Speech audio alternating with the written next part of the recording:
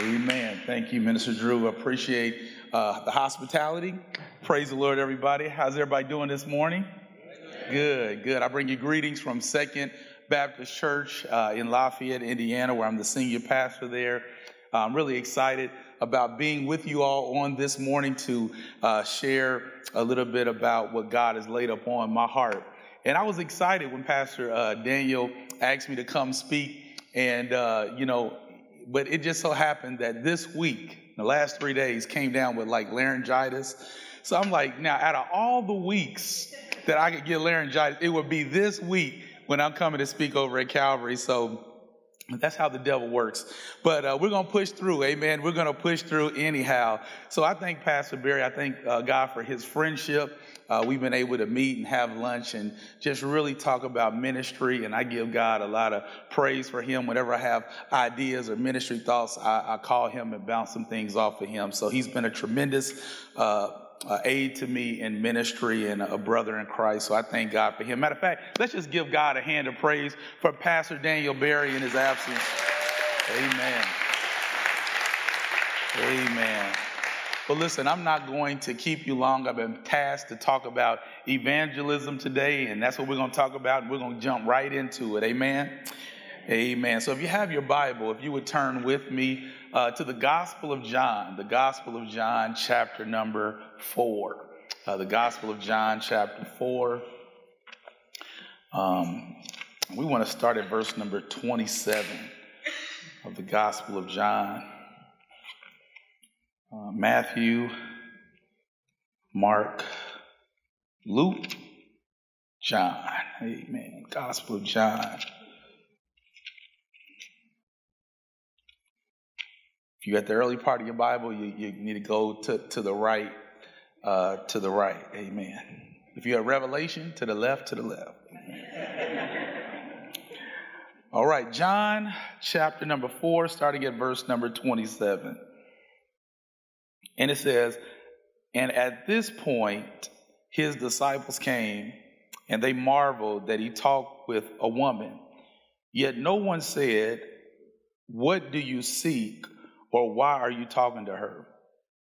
The woman then left her water pot, went her way into the city, and said to the men, come see a man who told me all things that I ever did. Could this be the Christ? Then they went out of the city and came to him. In the meantime, his disciples urged him, saying, Rabbi, eat. But he said to them, I have food of which you do not know. Therefore the disciples said to one another, has anyone brought him anything to eat? Jesus said to them, my food is to do the will of him who sent me and to finish his work. Do not say there are still 4 months and then comes the harvest. Behold, I say to you, lift up your eyes and look at the fields, for they are already white for harvest. And he who reaps receives wages, gathers fruit for eternal life, that both he who sows and he who reaps may rejoice together. For in this the saying is true, one sows and another reaps. I sent you to reap that for which you have not labored, and others have labored, and you have entered into their labors. And many of the Samaritans of that city believed in him because of the word of the woman who testified, he told me all that I ever did. Amen. I want to talk for a few moments from this subject, witnessing at the well. Witnessing at the well. I wish I could tell you that every day God wakes me up and tells me exactly who I'm supposed to go and witness to that day. Wouldn't it be nice to wake up to the Mission Impossible theme song and hear God say, good morning. Your mission, should you choose to accept it, is to go to a man named Jack Smith who will be cleaning out his car at Crew Car Wash at 10:15 a.m. on Saturday. You are to go and share your faith with him. This message will self-destruct in 5 seconds. Listen, as convenient as that would be, that's not how God chooses to operate.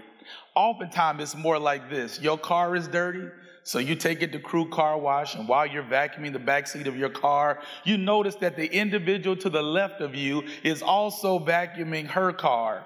It's at that moment you feel something urging you to either witness to or at least invite this person to church. And it's important that you not mistake this inner feeling for gas or indigestion. No, it is likely the Holy Spirit in you moving and prodding you to share your faith with that individual. And you can either obey the Spirit of God and witness, or you can disobey and continue to cleaning. And the sad reality is that every day there are hundreds, thousands, if not millions of individuals who remain unsaved because believers have given them the silent treatment. Understand this, we ought to have a passion for reaching those who are spiritually lost with the gospel of Jesus Christ. Y'all, we have the antidote that the world needs in order to overcome the sickness of sin. And yet many of us are content with keeping this antidote, this serum of salvation to ourselves. Why? Because we're afraid that our neighbor won't want it. We're afraid that our family members will spit it out. We're afraid that our co-workers will think we're some sort of fanatics. And the devil has convinced many of us into thinking that everyone we share the gospel with will somehow reject us. And since we don't want to be rejected, we act like we've been arrested and told we have the right to remain silent. But it's important that we understand that we have a cure that can set a person free from the disease of sin. And that cure is faith in Jesus Christ. And the sad reality is that some people are going to die and spend eternity separated from God simply because we refuse to fight through the fear. We refuse to fight through the worry and anxiety and share the truth of God's word with them. I love what the late preacher and theologian Charles Spurgeon says. Charles Spurgeon one time said, "If sinners be damned, at least let them leap to hell over our dead bodies. And if they perish, let them perish with our arms wrapped around their knees, imploring them to stay." Charles Spurgeon is suggesting that we should love people enough to do everything within our power to expose them to Jesus. I want you to imagine you've got your cell phone in your hand, and you're walking down the street. And you've got your cell phone in your hand and you're walking down the street. And as you're walking down the street, you notice that the roof of this house is on fire. As you look a little bit closer, you see a family in that house at the dining room table eating while their house is on fire. They have no idea that their house is even on fire. The question I want to know is, what would you do? Some of you would pick up your phone, you would dial 911. Others of you would go to the window and you would get their attention and let them know, hey, your house is on fire. Others of us would just kick the door in and we would just go right in the house and pull them out of the house. But the one thing we wouldn't do is nothing, because you know that your inactivity could result in the death of that entire family. But I wonder how many of us sit back and watch the destruction of unbelievers. And we know that the fire of hell is coming. We know that this fire is inescapable, and yet believers won't alert them of danger, won't attempt to rescue them from the fire, won't even dial our spiritual 911 and ask God to send somebody to rescue them. And the unfortunate reality is that many of us wait for someone else to do what God has called and commissioned us to do. And as a result, many people are dying and going to hell on our watch. Listen, God has empowered every Christian to share their faith with boldness and confidence. Right now, we have access to the same power that the first century apostles and disciples had. That's why our prayer should be, Lord, fill me with your power. Give me the desire to seek and save the lost like you had. And when you pray like that, God will providentially arrange situations in which you can share your faith. We know this because that's exactly what happened in our today's text. Because in John chapter 4, we find Jesus leading an unlikely person to saving faith. In verse 1, we find Jesus leaving Judea and heading north to Galilee. Now, there were typically three ways to get to Galilee from Judea. You could travel along the coast of the Mediterranean Sea. You could go across the Jordan and up through Perea, or you could go straight through Samaria, which would have been the quickest route. However, Jewish people rarely traveled through Samaria because the Jews and the Samaritans did not get along. The Samaritans were a mixture of Assyrian and Jewish blood, and therefore Jewish people did not consider them a part of the family of God. And as a result, due to major hostilities between these two groups, Jews rarely traveled through Samaria. However, in verse 4, the Bible says that Jesus needed to go through Samaria. And the reason he needed to go through Samaria is because he had a divine appointment with this Samaritan woman. And Jesus arrives at this well at the 6th hour or noon, which would have been the hottest time of the day. Now, this is significant because rarely will people go to the well during the hottest time of the day.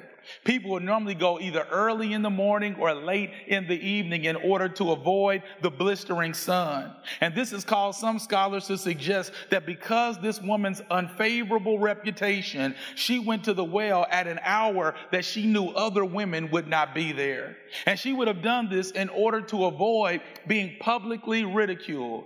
You see, this was the type of woman that you would not want to bring home to mama. This was the type of woman that you would not want to introduce your husband to. In a real sense, she was considered fast. She was considered loose. She was considered a thought. To use an urban dictionary. She was considered a gold digger. However, in verses 7 through 26, Jesus had a dialogue, a conversation with this woman, and he broke all societal norms in order to share the good news with her. We know this because, number one, he witnessed to a woman. It was very taboo and uncustomary for a Jewish male, let alone a teacher and a rabbi, to talk privately to a woman in the first century. But that didn't stop Jesus. Not only did he witness to a woman, he also witnessed to a Samaritan. Racial tension and prejudice should have kept them from speaking to one another, but that didn't stop Jesus. Let me ask you this. What societal norms are you willing to break in order to share the gospel? I like Jesus because he didn't trip on her gender. She was a woman. You see, the reason why some of you don't witness and invite people to church is because you're tripping on their gender identity. In other words, you only feel comfortable sharing your faith with heterosexual people. Because if they're gay, if they're bisexual, if they're transgender, you don't say nothing to them. Talking about child, God, and giving them over. Y'all, the devil is a liar. Last I checked, the gospel is for everybody. Stop trying to determine who deserves salvation. None of us are deserving of it. The Bible says all have sinned and fall short of the glory of God. But the good news is this. God took us as wretched, as messed up, as broken, as low down, as sinful as we were, saved us, cleaned us up, and then he used us for his glory. Y'all, we should never have a litmus test on who we share the gospel with, because my sin may not be your sin, but when we gave our lives to Jesus, he forgave all our sin. Is there anybody that's just glad that he forgave all your sins? Oh, don't fool me. Is there anybody that's glad that he washed all your sins? That's why I like the old song that can say, what can wash away my sin? Nothing but the blood of Jesus. What can make me whole again? Nothing but the blood of Jesus. Y'all, that's why the Apostle Paul writes in Romans 1:16, he says, for I am not ashamed of the gospel of Christ, for it is the power of God unto salvation for everyone who believes. The word power there in the Greek is the word dynamis. Dynamis is derived from our English word dynamite. Dynamite is most often used to blow stuff up. This is important for two main reasons. First, it lets me know that salvation has nothing to do with our power. No, Paul says it is the power of God. You see, some of us don't witness because we think we have to be articulate, polished, on our A game, persuasive, and skilled in debate. But Paul says just open your mouth and share the gospel and let the power of God do the rest. You see, when you share spiritual truth, God takes your words, as feeble as they may be, and he makes them understandable to the hearer. And that's why there are times when I can be preaching, and while I'm preaching, God is talking to somebody about their marriage. While I'm preaching, God is talking to somebody else about their relationship with him. While I'm preaching, he's talking to somebody else about their service, their attitude, or even their eternal destiny. And it's not my power that does the changing. Rather, it is his power. And his power is so strong that it can soften a hardened heart. His power is so strong that it can break spiritual chains. His power is so strong that it can destroy emotional yokes. I hate to bust your bubble, but you don't have the power to save anyone. Oh, I know you were the number one debater on your debate team in high school. I know you were Mr. Tippecanoe when it came to debating and all that, but you can't debate anybody into the kingdom of God. But how many of you know we have a Savior named Jesus, and he has the power to change anybody? You know I'm telling the truth because you remember how you used to be. Cutting class, promiscuous, rebellious. You remember how you used to be, but then one day you encountered Jesus and he came into your life and he changed you. No wonder the Bible says, if any man be in Christ, he's a new creation. Old things have passed away. Behold, all things have become new. Paul says, well, I am not ashamed of the gospel of Christ, for it is the power, the dunamis, the dynamite of God unto salvation. Listen, salvation has nothing to do with our power, but secondly, salvation has transforming power. I'm reminded of Mount Rushmore. I've always been fascinated by Mount Rushmore because if you look at that mountain in South Dakota, you will see the carved out faces of George Washington and Thomas Jefferson, Abraham Lincoln, and Theodore Roosevelt. And I was shocked to learn that 90% of that monument was created out of dynamite. Don't miss this. It was the power from the dynamite that transformed a mountain of dirt into a visual masterpiece and a major tourist attraction. And I bring this up because that's exactly what the gospel does today. It doesn't matter what a person has done in their past. The gospel has the power to transform something that's dirty and make it into a masterpiece. Y'all, we serve a God who can transform a dirty mouth. We serve a God who can transform a dirty lifestyle. We serve a God who can transform a dirty attitude and make it into a masterpiece in the sight of God. And when God truly changes you, you'll start having spiritual tourists, unbelievers coming to check you out. You know why? Because you have become a light in a dark environment. Let me see if I can explain it. If somebody could just cut all the lights off. Cut all the lights off. Thank you.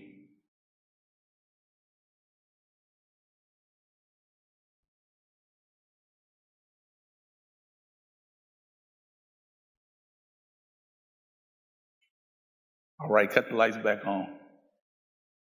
Now I want you to notice something. When the lights were off, you saw that light, your eyes went to everywhere that light was. You know why?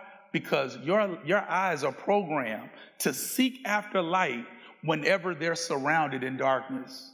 And we understand that in the natural, but I wonder how many of us understand that in the spiritual. Listen, you have people at your job who are in darkness. You got people in your family who are in darkness. You've got people at your gym who are in darkness. And God is wanting for you to be that little light that people can look at, that light that shows the love of Jesus Christ. Jesus said, let your light so shine among men that they may see your good works and glorify your Father in heaven. Listen, God wants you to live your life in such a way that your life is a contrast to the world. And when that happens, people will start observing you. People will start asking you to pray for them. People will start soliciting advice and wisdom from you. And it's all because you have allowed your inner light to shine. Watch this. Jesus didn't trip on her gender, but he also didn't trip on her race. Y'all, Jesus was a Jew. She was a Samaritan.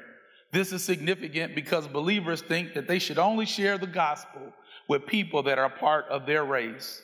And that's why they only invite people to church that look like themselves. But God wants us to share the good news with people who even look different than us. Y'all, Jesus did not allow this woman's race to stop him from sharing the good news. The shade of her skin didn't matter. What mattered was the salvation of her soul. And God is looking for believers who no longer look at a person's skin and start looking at the significance of their soul. So Jesus evangelizes to this woman, and while he's wrapping up this conversation with her, his disciples come back to the well.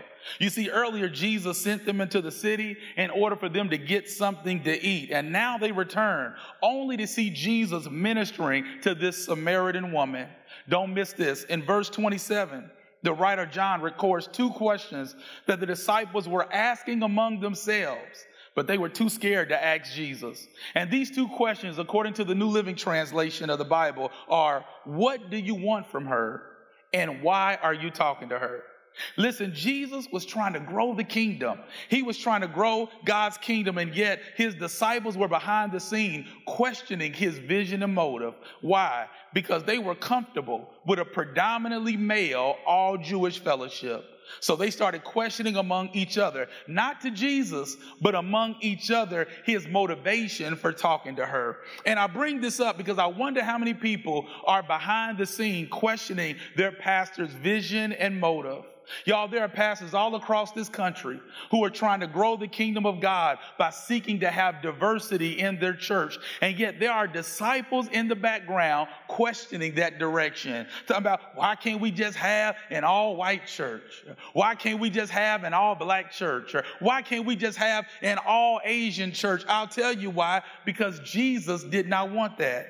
If Jesus wanted that, he would have never ministered to this woman. But the reason he did was to let us know that the church is for everybody. Y'all, the church is a hospital for those who are spiritually sick. And when I'm sick and I go to the hospital, I don't care what race the nurse is. Hello, somebody. I don't care what race the doctor is. All I want to know is, can you make me better? Y'all, the church is not a country club. It's not a political organization. But the church is a place where people who are spiritually sick can come and be made well. And I know there's at least 20 of you who can testify that since you've been in the church, your life has been better. That since you've been in the church, your demeanor has been better. That since you've been in the church, your obedience to God has gotten better. Matter of fact, somebody look at your neighbor real quick and just say, I'm better, I'm better, I'm better. Yeah, look at your neighbor. Look him right in the eye and say, I'm better. Matter of fact, yeah, look him in the eye. Look at him, say, I'm better because of the church. Listen, I don't know about you, y'all, but I'm better because of the church. If it wasn't for the church, I would have been cussed somebody out. If it wasn't for the church, I'd be on my 5th or 6th marriage right now. If it wasn't for the church, I would probably be in an abandoned building with a hypodermic needle in my arm. If it wasn't for the church, I would probably be in somebody's jail cell right now. But the reason I'm here preaching the gospel at Calvary Church is because God put my life in the church so that I could become a better person. Can I get a witness up in here? In verses 31 through 38, Jesus uses this encounter with the Samaritan woman as a teaching moment to his disciples. And his goal is to teach them the importance of witnessing. As a matter of fact, look at verse 31 through 35. Quickly, look what it says. In the meantime, his disciples urged him, saying, Rabbi, eat. But he said to them, I have food in which you do not know. And they're wanting to know, what you talking about, Jesus? You got some Snickers you hiding out on us, Slim Jim? What you hiding on us? But look at verse 33. Therefore the disciples said to one another, has anyone brought him anything to eat? Jesus said to them, my food is to do the will of him who sent me and to finish his work. Do not say there are still 4 months and then comes the harvest. Behold, I say to you, lift up your eyes and look at the fields, for they are already white for harvest. Here we find Jesus being hungry, and I'm sure that he must have been physically hungry, but it was his hunger, his burden for the lost, that kept him going. In other words, he got his energy, his stamina, his vitality from doing the will of God. And Jesus is letting his disciples know that if you really hunger for God, then number one, if you're taking notes, here's my first point. There must be immediacy in your witnessing.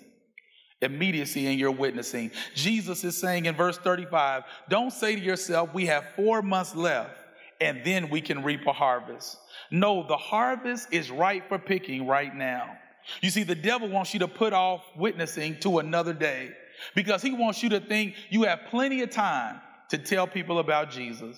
He wants you to think that you have plenty of time to invite them to church. You've got plenty of time to share with them spiritual things. But here's the problem. Tomorrow is not promised to anyone. Y'all, the day you're well enough to live, you're sick enough to die. As a matter of fact, you can run a 10-mile marathon, 2 days later, drop dead of a heart attack, because there's no guarantee that we or the person that we intend on witnessing to will make it to tomorrow. And that's why we should never put off tomorrow what we are able to do today. Listen, there ought to be an urgency on our part about getting the gospel, the good news of Jesus, out to the lost. Jesus says, don't say there are 4 months and then the harvest. He says this because he knows that there's a tendency to think that people are just not ready for the gospel yet. I'm going to hold off on witnessing until my sorority sister delivers her baby. I'm going to hold off on witnessing because my friend's been under a lot of stress lately. I'm going to hold off on witnessing until after my cousin gets out of prison and back on his feet. And once the timing is right, I'll talk to him about Jesus. What if he goes to prison and gets converted to another religion? You have blown your opportunity. That's why Jesus is saying they are ripe for picking now. Don't you know there are people right now with whom the Holy Spirit is preparing for salvation? In other words, he's softening their hearts. He's opening their minds. He's giving them an awareness of spiritual things. And all he's waiting on is for you to do your part and tell people about Jesus. We see this even in the ministry of Jesus. There was a time when Jesus was walking and he ran up on a guy named Matthew. Matthew was a tax collector at H&R Block. He was a tax collector. And Jesus simply says to Matthew, follow me. And don't you know, Matthew left his tax collecting business and he went to follow Jesus. Now, this is what I wanted to know. Why did Matthew follow Jesus so quickly? Jesus didn't give him no long theological dissertation. All Jesus said was, follow me. Right away, he followed Jesus. Because there are times when Jesus, the Holy Spirit, is preparing somebody's heart to receive the truth even before you get there. And all you need to do is open your mouth and share spiritual truth. And God has already prepared them for the gospel that you're going to present to them. You know, one of the Apostle Paul writes in Romans 10:14, how shall they call on him whom they have not believed? And how shall they believe in him whom they have not heard? How shall they hear without a preacher? And how shall they preach unless they are sent? Listen, Jesus has called, commissioned, and sent every believer to go and preach the gospel. I bet you didn't know you're a preacher, did you? Yes, you are. You're a preacher. What am I telling you? You're a preacher. Now, you may not be called to preach in a church, but you are called to preach and proclaim the gospel of Jesus to those who don't know him. And if you don't do it, who will? If you don't do it, then the enemy will raise up his own evangelists, and they don't mind sharing about Wicca. They don't mind sharing about Buddha. They don't mind sharing about Confucius. They don't mind sharing about the Watchtower. They don't mind sharing about Joseph Smith and the Mormon Church. And if we're going to push the devil's kingdom back, it's got to start with us witnessing one person at a time. Jesus had an immediacy about his witnessing to the woman at the well, and Jesus was smooth and yet strategic in his approach. In verse 7, he says to her, give me a drink. I love this because Jesus doesn't go straight for the kill. Rather, he starts by talking about water. He started by talking about a common interest that they both have. You see, many believers think that when they meet a person, they have to go straight to John 3:16. Or straight to the Romans road, or straight to Romans 10:9. Listen, sometimes you just need to start by saying, hello, my name is. Come on, somebody. Y'all, witnessing should not be spooky or weird, whether it should flow out of a natural conversation. You start with the natural, and then you flow to the spiritual. You might start with LeBron, but eventually you're going to get to Jesus. You may start with the young and the restless, but eventually you're going to get to Jesus, because our goal is to get a person from here to there in order that they may become saved. Y'all, starting with the natural and flowing to the spiritual is the approach that Jesus took with this Samaritan woman. Jesus let his disciples know that if you really hunger for God, not only should there be immediacy in your witnessing, but number two, you should recognize that there's an incentive in your witnessing. It's in the text. Look at verse 36 and 37. Watch what it says. And he who reaps receives wages and gathers fruit for eternal life, that both he who sows and he who reaps may rejoice together. For in this saying is true, one sows and another reaps. Here Jesus is letting us know that there's an incentive in sharing our faith, that we will be rewarded by God because we were willing to expose someone to the light of Jesus Christ. Y'all, we don't witness to receive a reward, but we witness because that's what God has called us to do. You know what's crazy? If God were to build us a home in heaven on the basis of the number of people that we shared the gospel with, some of us would be homeless in glory. And now you up in heaven, knocking on people's door, talking about, can I stay in your basement tonight? No, you should have witnessed while you were on earth. Hello, somebody. The Apostle Paul writes in 1 Corinthians 3:8, he who plants and he who waters are one, and each one will receive his own reward according to his own labor. Here Paul is stating that the person who evangelizes the lost, as well as the person who disciples that individual, will both receive a reward from the Lord. Let me see if I can explain it. On one side, you've got the sower. On the other side, you've got the reaper. Now, the sower is the person who sprinkles the seed out there. They sprinkle the seed. They share the gospel. They testify about Jesus.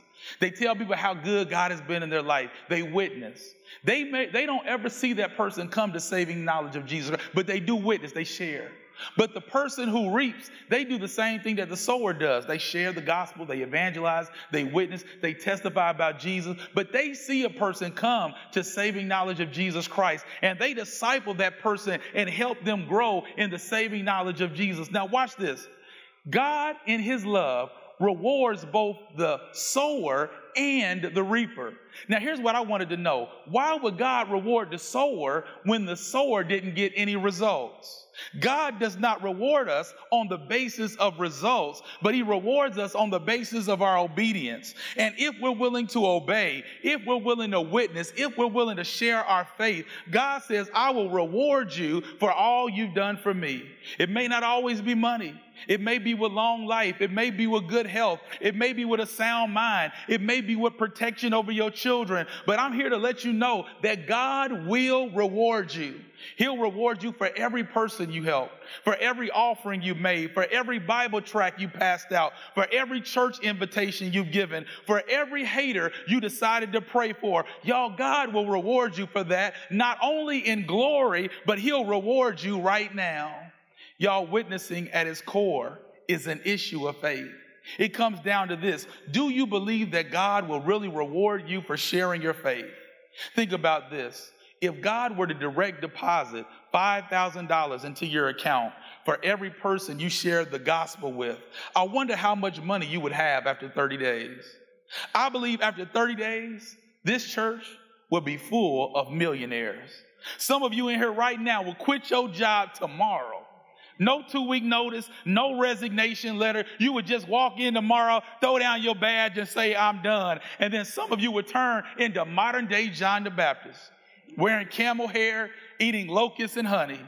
Some of you would turn into John the Baptist, all on Sagamore Parkway, 8 a.m. to 11 p.m., talking about for God so loved the world that he gave his only begotten son. And we would do this in order to receive a tangible worldly reward. But do we have enough faith to believe that when we witness, God has an even greater reward waiting on us? If we did, we would do more witnessing for the kingdom. Jesus said we are to lay up for ourselves treasures in heaven. I wonder, what does your heavenly account balance look like right now? Too convicting. Let me move. Listen, if we're really hungry for God, number one, we should have immediacy in our witnessing. Number two, you should recognize that there's an incentive in your witnessing. But lastly, there will be influence in your witnessing. And we're done. Look at verse 39. It says, and many of the Samaritans of that city believed in him because of the word of the woman who testified, he told me all that I ever did. This verse strikes at the heart of what evangelism is all about.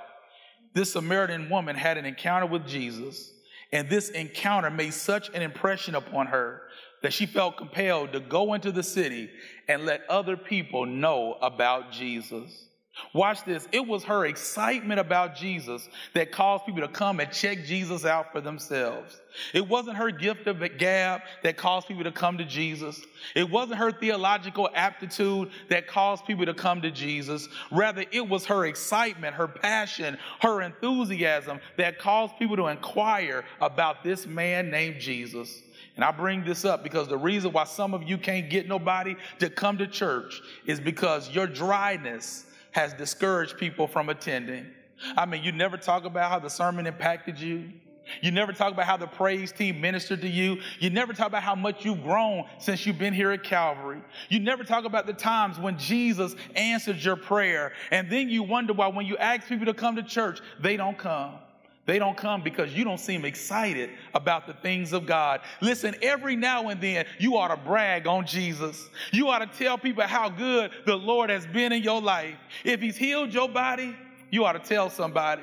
If he's restored your marriage, you ought to tell somebody. If he's turned your life around, you ought to tell somebody. If he's got your child off drugs, you ought to tell somebody. If he brought you out of poverty, you ought to tell somebody. If he brought you through depression, you ought to tell somebody. If he made a way out of no way in your life, you ought to tell somebody. The Bible says, let the redeemed of the Lord say so. Listen, it is your excitement about Jesus that will entice people to have their own encounter with Jesus. I find it interesting that this Samaritan woman went to the well in order to get something out of it. But Jesus went to the well in order to pour something into her. And what he poured into her was living water. You see, this woman represents those who need salvation. Jesus represents the well that people can go to gain salvation.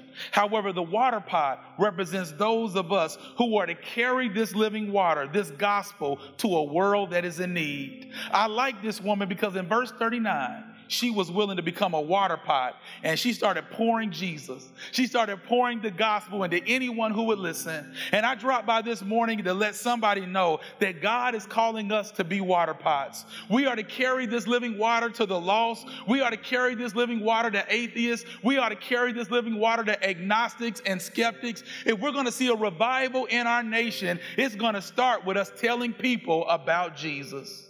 I'm done. At the age of 1, Helen Keller became blind and deaf. She could neither see nor hear for the rest of her life. However, Helen Keller didn't allow her handicap to hinder her. She went on to become an accomplished writer. And I remember in one of her letters, Helen Keller told Bishop Brooks that she had always known about God, even before she had any words. She just didn't know his name. Listen, people can look at the beauty of creation and know there's a God.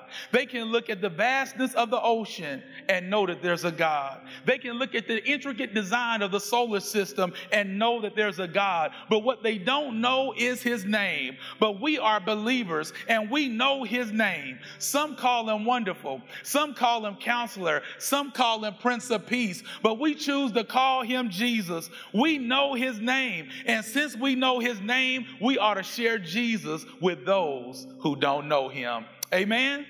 Amen. Let us pray.